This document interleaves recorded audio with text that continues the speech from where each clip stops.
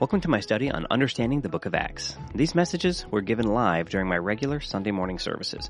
Now, while each of these messages are able to help you as a standalone message, I recommend listening from the beginning because they do build on one another. Now, I pray these help you in your journey of understanding God's Word, and don't forget to like, subscribe, and share. Let's get to the message.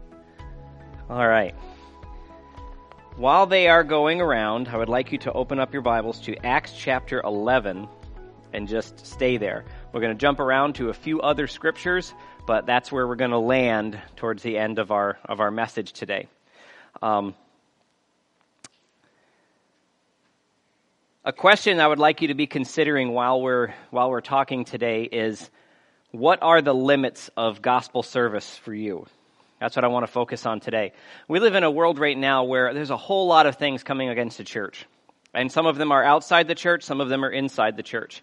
In a few weeks, I'm going to be talking about this, something happening within the Christian church today. It's called progressive Christianity. I'm going to be helping you understand how to identify that, why it's actually very, very dangerous, and why it's not even remotely close to the actual gospel. They say all the right things, but they don't actually bring Jesus into anything. So we're going to be talking about that in a few weeks. But one of the things as we're getting there, when we look at what the church is facing, one of the most important things for us to do as Christians is understand our role in the gospel message, our role in Christianity in the world. Because your role as far as Christianity in the world is not to bring people here. That's awesome. It really is. But if there's anything that COVID has shown us without any hesitation at all, is that the church has to be bigger than the building. The building is cool, and believe me, coming to hear me, I don't think it gets better. Sorry, I was just waiting for lightning or something like that. There's this thing we have to remember, that we come here to be prepared to go there. But we have to wrestle with this idea in our head of where are the limits of Christian service for us. And it's different for everybody, but it's a question that we have to have in our minds at the very least. So one of the hallmark callings in the life of a believer is that we are supposed to get involved. Now, if you are a Christian, if you've called upon the name of the Lord for salvation, forgiveness of sin, in any way, shape, or form in your life, guess what? You are called to be part of this effort. It's not for the elite. It's not for pastors. It's not for people on staff. It's not for a special group of people. It's everybody. If we look at Matthew chapter 28, 18 to 20, the very last thing that Jesus said to us before he ascended to heaven, and the only universal set of callings he gave to the entire church, everyone who would be encompassing the name of Christ, it says, "And Jesus came and spoke to them, saying, 'All authority has been given to me in heaven and on earth. Go, therefore, and make disciples of all nations, baptizing them in the name of the Father and the Son and the Holy Spirit, teaching them to observe all the things that I have commanded you. And lo, I am with you always, even to the end of the age. Amen.'" So there's a number of things that are in there that we need to be aware of. One, we're told to go. You're not told to stay. You're told to go.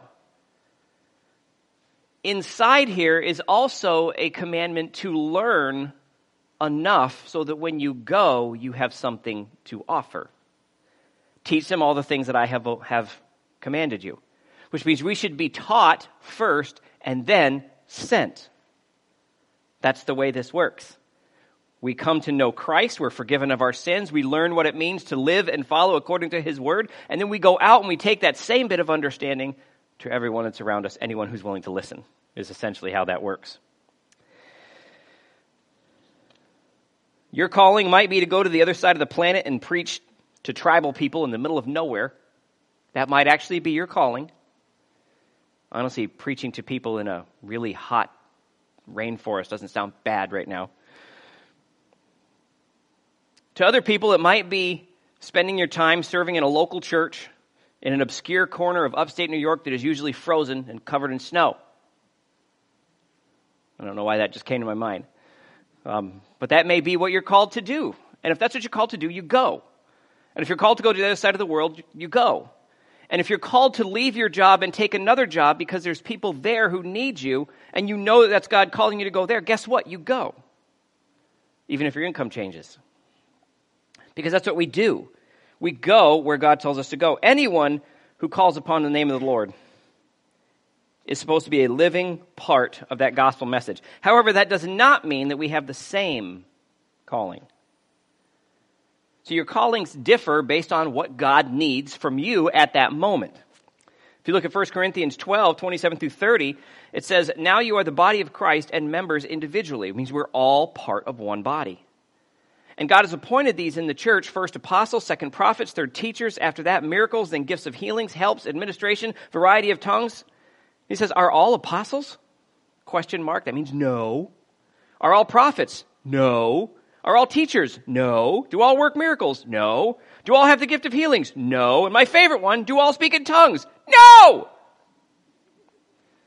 I'd like to throw that out there because it might bother me a tad. And do all interpret? No. What Paul is trying to help us understand there is that we all have a calling. We all have an area of service. We all have something we're supposed to be doing for God. But your calling is not my calling. My calling is not your calling. Your gifting is not my gifting. My gifting is not your gifting. And we have to find a place in the church where we're okay with that. Where we're okay helping other people develop their gift, even though it might be the gift I want, but it's not the gift I have. You understand what I'm saying? There has to be this place where we're willing to serve one another equally, even if we think they're where we should be. Because our calling comes down to one simple thing: God's will. God's will. Where you serve, how you serve, what you do, how long you do it, comes down to God's will. Your skill in a given area does not guarantee you a calling in that area. You ever thought about that? How about this one? Your desire to do something does not mean that God is going to use you in that area. Typically what I've found is if you have a desire to serve in one area and a skill in that area, God is going to, in his almighty understanding, use you somewhere else. Which is really annoying. You may serve a little bit in that place where you like, but typically the fullness of your calling is not where you're the most comfortable. The fullness of your calling is usually where you're the least comfortable and the most dependent on him. Because if God uses us in a place where we are more comfortable, we're going to rely on us, not him. Or we're supposed to be in a place where we have to rely on him, not us. Pastor, I don't know what's going to happen. Everything's going wrong. The world is going wrong. I got this. No, I don't. I can't reach the salt. You know, it's like, there's nothing, I can't help you. I can guide you. I can teach you. But you have to depend on God. You see what I mean? We have to understand how this works. One of the more frustrating parts of serving in the local church, because that's where typically all of us get our start, is that there are very few places that are seen. When we look at ministry in the local church, there are very few places that are actually visible. And the problem is, because we don't necessarily get involved with the local church on any kind of significant level, we never understand how many unseen areas there are. So we tend to view ministry when someone lays their hand on you or they talk to you and they say, I think you're called into ministry. I think you're supposed to be doing ministry. I think we need to get involved with ministry. Because we're used to seeing certain things, we tend to view ministry through the lens of that thing that we've always seen. Preaching, leading worship, doing a small group, giving announcements, something that's up in front of everybody. But that's actually not where the bulk of ministry happens, is it? When people come into the church, they tend to be very surprised at how much goes on behind the scenes. When you came into the building today, was it clean? I didn't do that. Debbie and Cindy did that. Was there coffee? Yeah. I didn't do that either. I plugged the coffee pots in because they take forever to heat up. We have bulletins. Now, how many of you are aware that there is not an angel of bulletins that floats down from heaven every Sunday morning and places them on the stand for us to use? It's so amazing. I get to see it every morning. That doesn't happen. There's someone in the office, and she's in the office collecting information, putting it together. She's got to print it. Sometimes you print it, and then you get that call. This never happens, right? Can I add something to the bulletin? Sure. Let me just get out a pen. And how about this? The pre-service video that you see each week, that has to be made. Those aren't supplied to us by some, mystical internet fairy. When Jay and Jill did the blood drive video, they had to come in. That video was, if I'm not mistaken, about 1 minute and 43 seconds long. And that's because I added a bunch of other stuff to it. That was over an hour of time in my office getting that filmed, and 3 hours of me putting it together. You see what I'm saying? All this stuff happens behind the scenes. It's things that no one sees. When there's a Digging In with Dan video, they have to be set up, they have to be filmed, they have to be edited. Dan has to be sure he's going to live asking people to do all that for him. Every now and then it doesn't happen. Hopefully one time it doesn't end up digging up Dan. It would be horrible. It'd be good. Any chance I get, I just needled that one. Anyway, if you have kids that are in the church, the kids program, the stuff that you get out of the giant mailbox on the other side of the building, Christy has to plan that, print that, package that.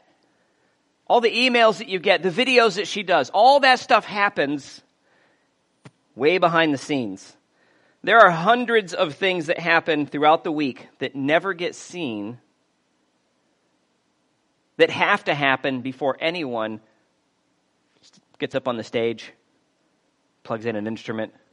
All that stuff's got to happen behind the scenes. Serving in those areas that are unseen has the same value in the mind of God than anything that goes seen. Me preaching on the stage is no more valuable than handing out bulletins. Leading a small group is no more valuable than coming in and cleaning the building. See, because God views it as a call on your life, and our responsibility is not to shoot for the seen thing so that we can get noticed. Our goal should be to shoot for being obedient. See, because if we're obedient in things like scrubbing toilets, then God knows we'll be obedient in things like preaching to a few hundred people or to thousands. You see, it's those who are faithful in the little things that God knows He can trust with much. He builds us up to that place. We never start there. And this can become very frustrating within the church because we might think that we're being underutilized. Another way of saying it is, I don't know if my skills are really appreciated. Okay. Maybe it's because you have in your mind, and I know this because I spent a lot of time doing this, you have in your mind that God has called you to this. I knew more than 25 years ago that God called me to preach. Hated it, never liked speaking in front of anyone, didn't want anything to do with it. But I knew that was going to be my end result. In my head, that was supposed to start now. Yeah, right. I didn't know anything. I think I was 20 years old. No. A lot of the areas that I served in initially were cleaning up after other people who were in the positions that I wanted to be in, or bringing them bottles of water, or making coffee, or helping clean the church up after service. Those were the areas that I started out in. And it became very frustrating when I'd be working on something and I thought, this is amazing. God has called me into ministry. The church should notice this. Boy, if I do this, I'm finally going to get noticed, and all of a sudden I'll be pastoring the church. No, that's not how that works. What I found out to be the most frustrating was usually because I wasn't allowing God to tell me what I was supposed to be doing now. You see, all I knew was what God wanted me to do at some point in time, but in my mind, I decided that time was now, which is wrong. You see, my timing isn't His timing, and He doesn't answer to me. I'm supposed to answer to Him. Sometimes we get an idea in our head that we're supposed to be fill in the blank. Whatever you think you're supposed to be. And the cool thing is you can be both right and wrong at the same time. You know that? You can be absolutely right about the calling of God in your life and be absolutely wrong about the calling of God in your life at the same time. You might be thinking, that's ridiculous. Let me give you an example. There's this guy, you may have read about him in your Bible. He was really frustrated that his people were enslaved, and it was wrong, and he needed to do something about it. And he ended up trying to free some people, ended up killing someone in the process. And he got himself in trouble, and he had to run away. His name was Moses. Okay, now did Moses lead the Israelites out of Egypt? Yes. Did he have his calling wrong? No. What did he have wrong? The timing. See, he decided his calling was going to be now, but God still had, and this is important for us to understand, God still had 40 years of growing up for him to do. God had 40 years of development that he needed him to go through before he was going to be ready for the calling that God had placed on him. So he was right and wrong at the same time. We can do the exact same thing. An interesting thing I heard a long time ago is a great opportunity at the wrong time is a trap. And boy, that's true. A great opportunity at the wrong time is a trap. Sometimes we don't even recognize great opportunities because we've fallen for too many of the traps and we've just stopped looking. The only way to find contentment in our service and calling is to find what you should be doing today. To find what you're supposed to be doing right now. The people you're supposed to be working with now. The subjects you're supposed to be dealing with now. And sometimes we're in the process of going and moving and doing, and other times we're in the process of growing and developing. We need to understand that. Usually the things that God wants us to do are way simpler than we think. When Jesus says, go and make disciples, something we need to remember is a disciple is not someone who's committed to chasing a position, to chasing authority, to chasing a title. A disciple is one who is committed to living out the teachings of an individual. So a disciple is one who is committed to living out the teachings of Christ. And we're not to go and make apostles, prophets, evangelists, and preachers. We're called to go and make disciples. You know who makes a disciple into an apostle, a prophet, evangelist, pastor, teacher? God does. He gets to decide who does those things. We don't get to decide who does those things. It's all his choice, not ours. Colossians 3, 16 through 17 says, let the word of Christ dwell in you richly in all wisdom, teaching and admonishing one another in psalms and hymns and spiritual songs, singing with grace in your hearts to the Lord. Check this out. And whatever you do, in word or deed, do all in the name of the Lord Jesus, giving him thanks to God the Father through him. In everything that we do, no matter what it is, no matter if you're just talking to someone or if you're actually physically doing something with your hands, you do it all unto the Lord, no matter what it is. Whether you're scrubbing a toilet or preaching to 100,000 people, you do it all to the Lord because he's got something for you at that moment and you need to find what that is. And we're not going to do it if we don't step out in obedience. Serving God according to Scripture is the same whether you're using your hands, your voice, your resources, or your intellect. The difference is in the condition of your heart. And the question that we need to wrestle with is, does God have, now think about this, does God have the amount of authority in your life required to use you in whatever way he chooses? Does God have the authority in your life to use you in whatever way he chooses? Or does God have to meet your requirements first? Lord, I will do anything you want in the areas of speaking, preaching, and publicly declaring your name. Lord, I'll preach. Now listen to this. Lord, I'll preach on any stage. Lord, I'll preach in any stadium. I'll go to any country and lead a revival, Lord. You just tell me where you want me to go. Great. Go to the bathroom. Kid made a mess. Lord, I believe you didn't hear me correctly, Lord. I will go for you wherever. Wherever my greatness will shine for you, I'll go.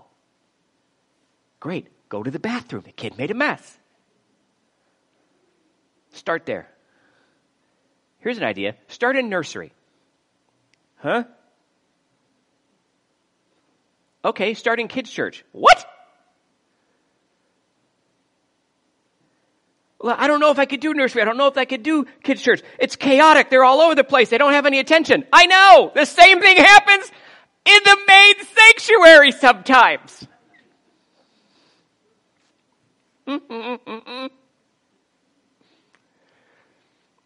One of my favorite things, we were talking about this a couple days ago. One of my favorite things is when we're in worship. I don't have it on me. But if I were to pretend that this is my phone, during worship, I'll see this.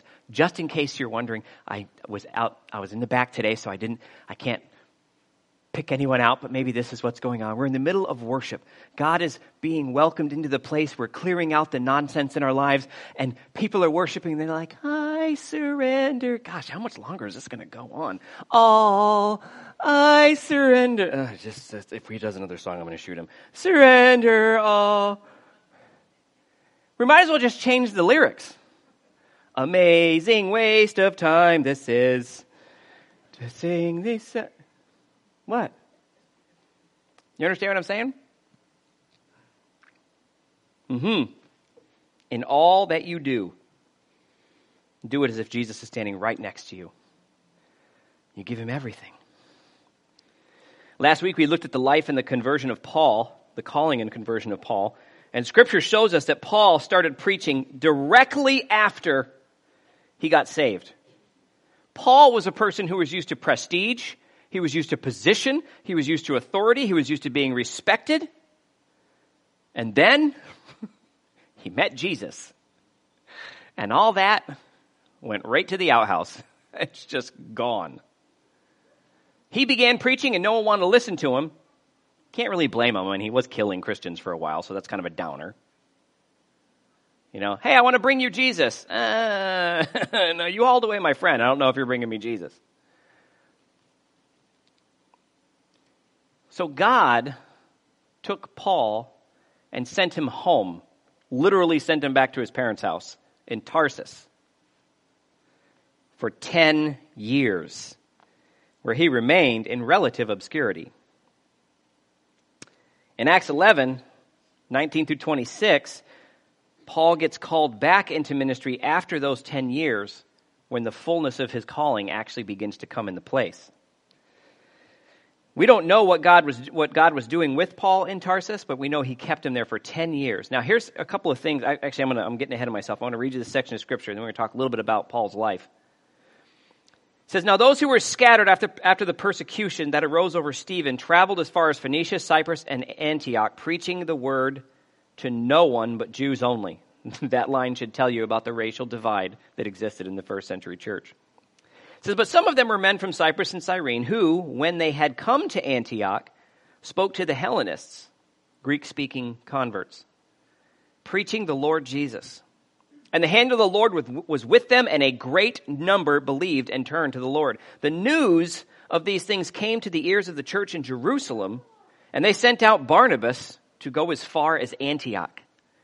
When he came, he had seen the grace of God, and he was glad and encouraged. He encouraged them with purpose of heart that they should continue with the Lord.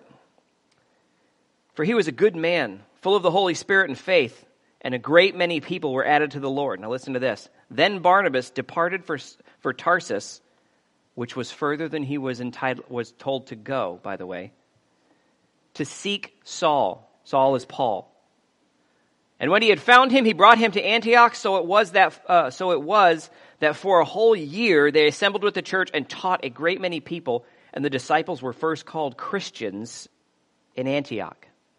Christians is where the name of our faith comes from.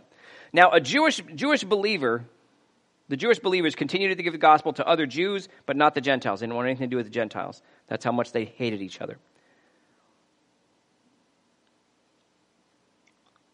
But the church began to grow, and their reputation spread as far as Jerusalem. That's actually hard to do in the first century. You got to understand how things spread. It all spread by word of mouth. There was no interweb. Couldn't get on YouTube or the live webcam and see how things were going in Antioch. People had to carry that message back to the church in Jerusalem. That's how astonishing things were in Antioch. Things were happening. And the disciples couldn't believe it because they weren't there. Do you understand what I'm saying? They couldn't believe that this was actually happening because the great things of God happen when they show up. And that's not what was happening. So they sent Barnabas. They're like, you go see if this is actually happening. Barnabas went. He was blown away. He was absolutely blown away. And he knew he needed help because he didn't have the skills on his own to do what the church in Antioch needed. So he went to the one person he knew he could get, Paul, because these were Gentiles and the Jews didn't want to go there. So he went to get Paul because he knew that Paul would. Do we know what Paul was doing in Tarsus for 10 years? Nope, not specifically. But we know a few things. We know, here's something we do know about Paul. Paul was in Tarsus for 10 years after being a Pharisee, a man of high stature, which his parents had to pay a lot of money for his education. They would have paid a lot of money to get him into the right schools in front of the right people. And his success as a Pharisee was also their success as parents. You know, they had a little sticker on the back of the camel, "My son's a Pharisee." You know, I mean, it was really, really. It's going to take some of you a couple of seconds to get that. They were very, very proud of this, and his success was also their family success. So when Paul came back to Tarsus, his tail tucked between his leg and his head down, his shame was their shame. He was a man of stature and influence, and now he was one of the hated. One of those troublemakers, one of those people that couldn't be trusted. One of them, people who claim that they found the Messiah. But if they had found the Messiah, the Pharisees would have said something. So obviously Paul did something wrong because he got kicked out of the Pharisee club. So when he went back to Tarsus, he went back in shame, and he brought that shame to his family. And he had to, now think about this, he had to learn how to endure that in humility for 10 years. God took him out of his place of prominence and put him in a place of obscurity and kept him there for a decade. This is the man who previously was telling Ananias, I will show you what he will do, what he will suffer for my name. He is my chosen instrument. Part of me wonders if Ananias ever told him that. You know, before I came and see you, God told me you're his chosen instrument. There's some amazing thing going on in your life. So go park it for a decade, big boy. Paul spent that time developing himself, I have no doubt. Paul's notoriety as a scholar, Paul's notoriety as a committed disciple would have been known well enough so Barnabas not only knew where to find him, but knew that he was the one that would be the best one to help him. So we know that Paul was still serving the gospel in Tarsus in a place of relative obscurity. How many of you are willing to go from a place of success and notoriety to a place where no one knows you for so long that when you come back, they still don't know you? Everyone's forgotten about you. They moved on. That's what Paul did. He had to learn how to stand up under that. We know that he was serving, learning, and growing as a believer until, listen to this, until the day the Lord called him out of Tarsus and into the role that he had prepared for him. One of the things that has always stuck with me over the years is that doing nothing and waiting for your calling to fall in your lap is not acceptable. It's not acceptable. Over the years, serving in the church, I have watched amazingly talented people go nowhere.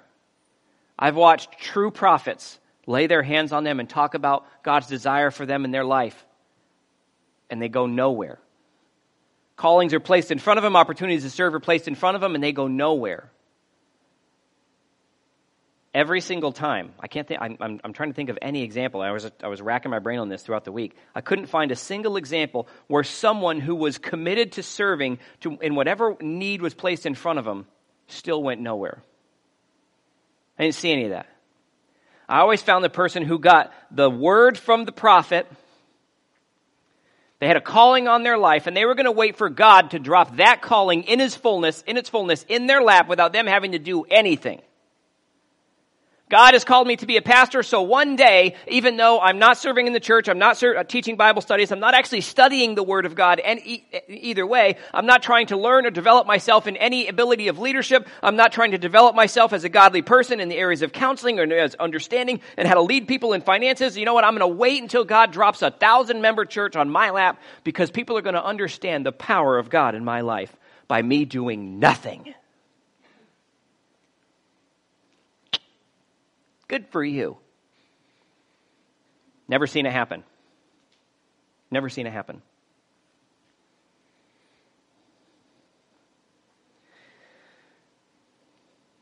They refused to serve beneath what they believed their calling was. Did you hear that? They refused to serve beneath what they believed their calling was. I'm called to pastor, not clean. I am called to preach the gospel, not change diapers. I got news for you. It's all there. It all gets wrapped up.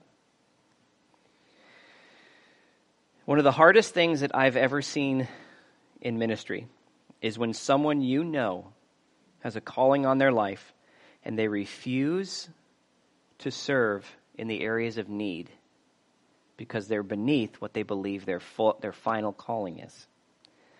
In Joel chapter 2 and in Acts chapter 2, it says, in the last days, God will pour his flesh out, his spirit out on all flesh. All flesh. That means that the purposes of God are going to be poured out, and there's going to be people who will answer that call, and there will be people who don't answer that call. I used to look at it this way. When God calls, who picks up? Does God get your spiritual answering machine? You've reached George Gray. If this is the Holy Spirit calling, if you've got a church for me, press 1. If you'd like me to lead a revival in Botswana, press 2. If you'd like me to serve in nursery,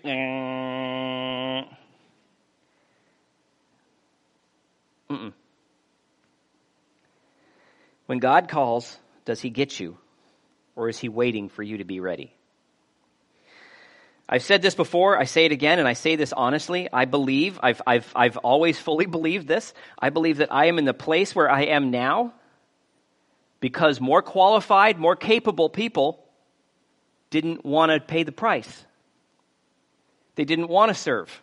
They didn't want to clean up the cables at the stage. They didn't want to vacuum the church. They didn't want to bring a cake. They didn't want to have to make a lasagna. They didn't want to have to do the little things necessary to build themselves up to the place where God could use them in larger ways. They didn't want to pay the price. They just wanted the goal. I know dozens of men far better at everything that I do who are still waiting for God to drop something in their lap because they're not willing to do the work in the beginning. They want the cake. They just don't want to bake it.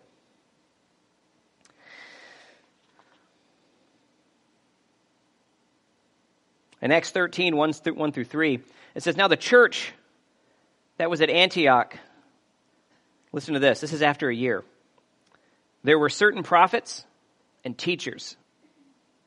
Barnabas, Simeon, who was called Niger, Lucius of Cyrene, Manaen, who had been brought up with Herod the Tetrarch, and Paul.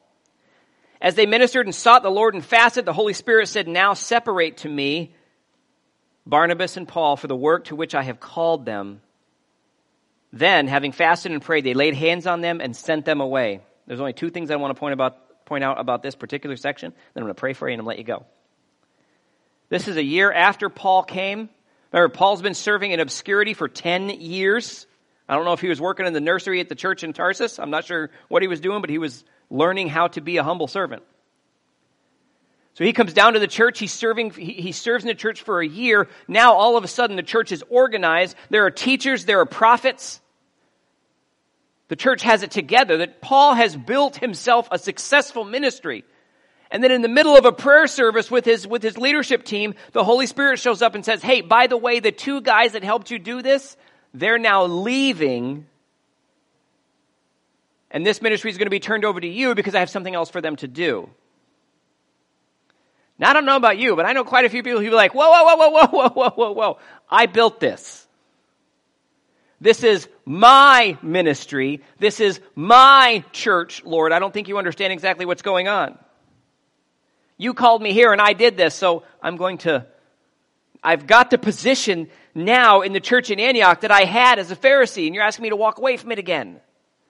See, he didn't do that. The Holy Spirit showed up and said, turn over the thing that you have done to these people, and I got something else for you. And him and Barnabas both said, absolutely.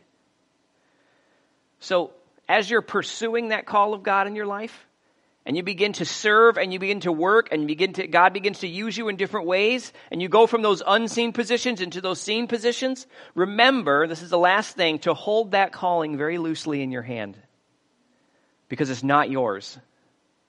The success of what you build does not belong to you. It belongs to the Lord. And if he decides to take that thing out of your hand to put it in somebody else's, it would be stupid for us to fight that.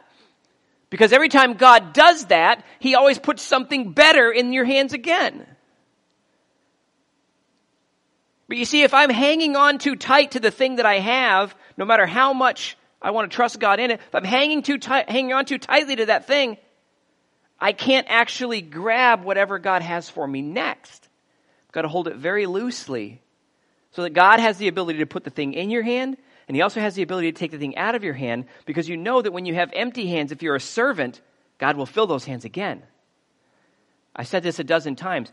I am here right now because God has me here right now. If God has ever called me to go someplace else, guess what I'm going to do? Won't be really happy about it, but God is God. I know that no matter what God, this is a scenario I play in my head every now and then. If God calls me to go someplace else, I know the person he's bringing in is better. And I know that wherever I'm going needs whatever it is that I happen to have. See, God moves us like chess pieces because he's in control. But if I'm pursuing my calling in my mind, I'm going to miss the thing that God has for me. If I just simply walk patiently and do what needs to be done at the moment, do the thing that is in front of me and do it well, stop arguing, stop being difficult, stop trying to make things more than they really are, just do what you're doing as if Christ is standing next to you, and trust him that he will move you to the next thing. At that point, you are now a disciple, walking in the teaching and the understanding of the teachings of Christ. And he will move you to the place that is going to be the most fulfilling for you, more importantly, the most useful for him. And that's really the end goal, right? Let me pray for you. Heavenly Father, I thank you that you give us these examples in your word. You're constantly bringing us to these places where we understand that this isn't a game that we play. This isn't a career pursuit. This isn't corporate America. This is the church. This is those you've called out to serve you in deep and meaningful ways, to bring your gospel message to the lost, period. Not to build an empire around us, not to build up an organization so that we can hand it to our kids, not to take this thing and act like we own it, like somehow it belongs to us. But this always has belonged to you, and it always will belong to you. Lord, give us the grace, give us the understanding, and give us the willpower to hold these callings very loosely in our hands, but to trust you with every step that we take, every forward motion that we go through, Lord, that you are going to be there no matter how little it is, no matter how unseen the task is, that you are going to move us to the place where we need to be if we just do what you've put in front of us. And we do it to the best of our abilities. Lord, we trust you.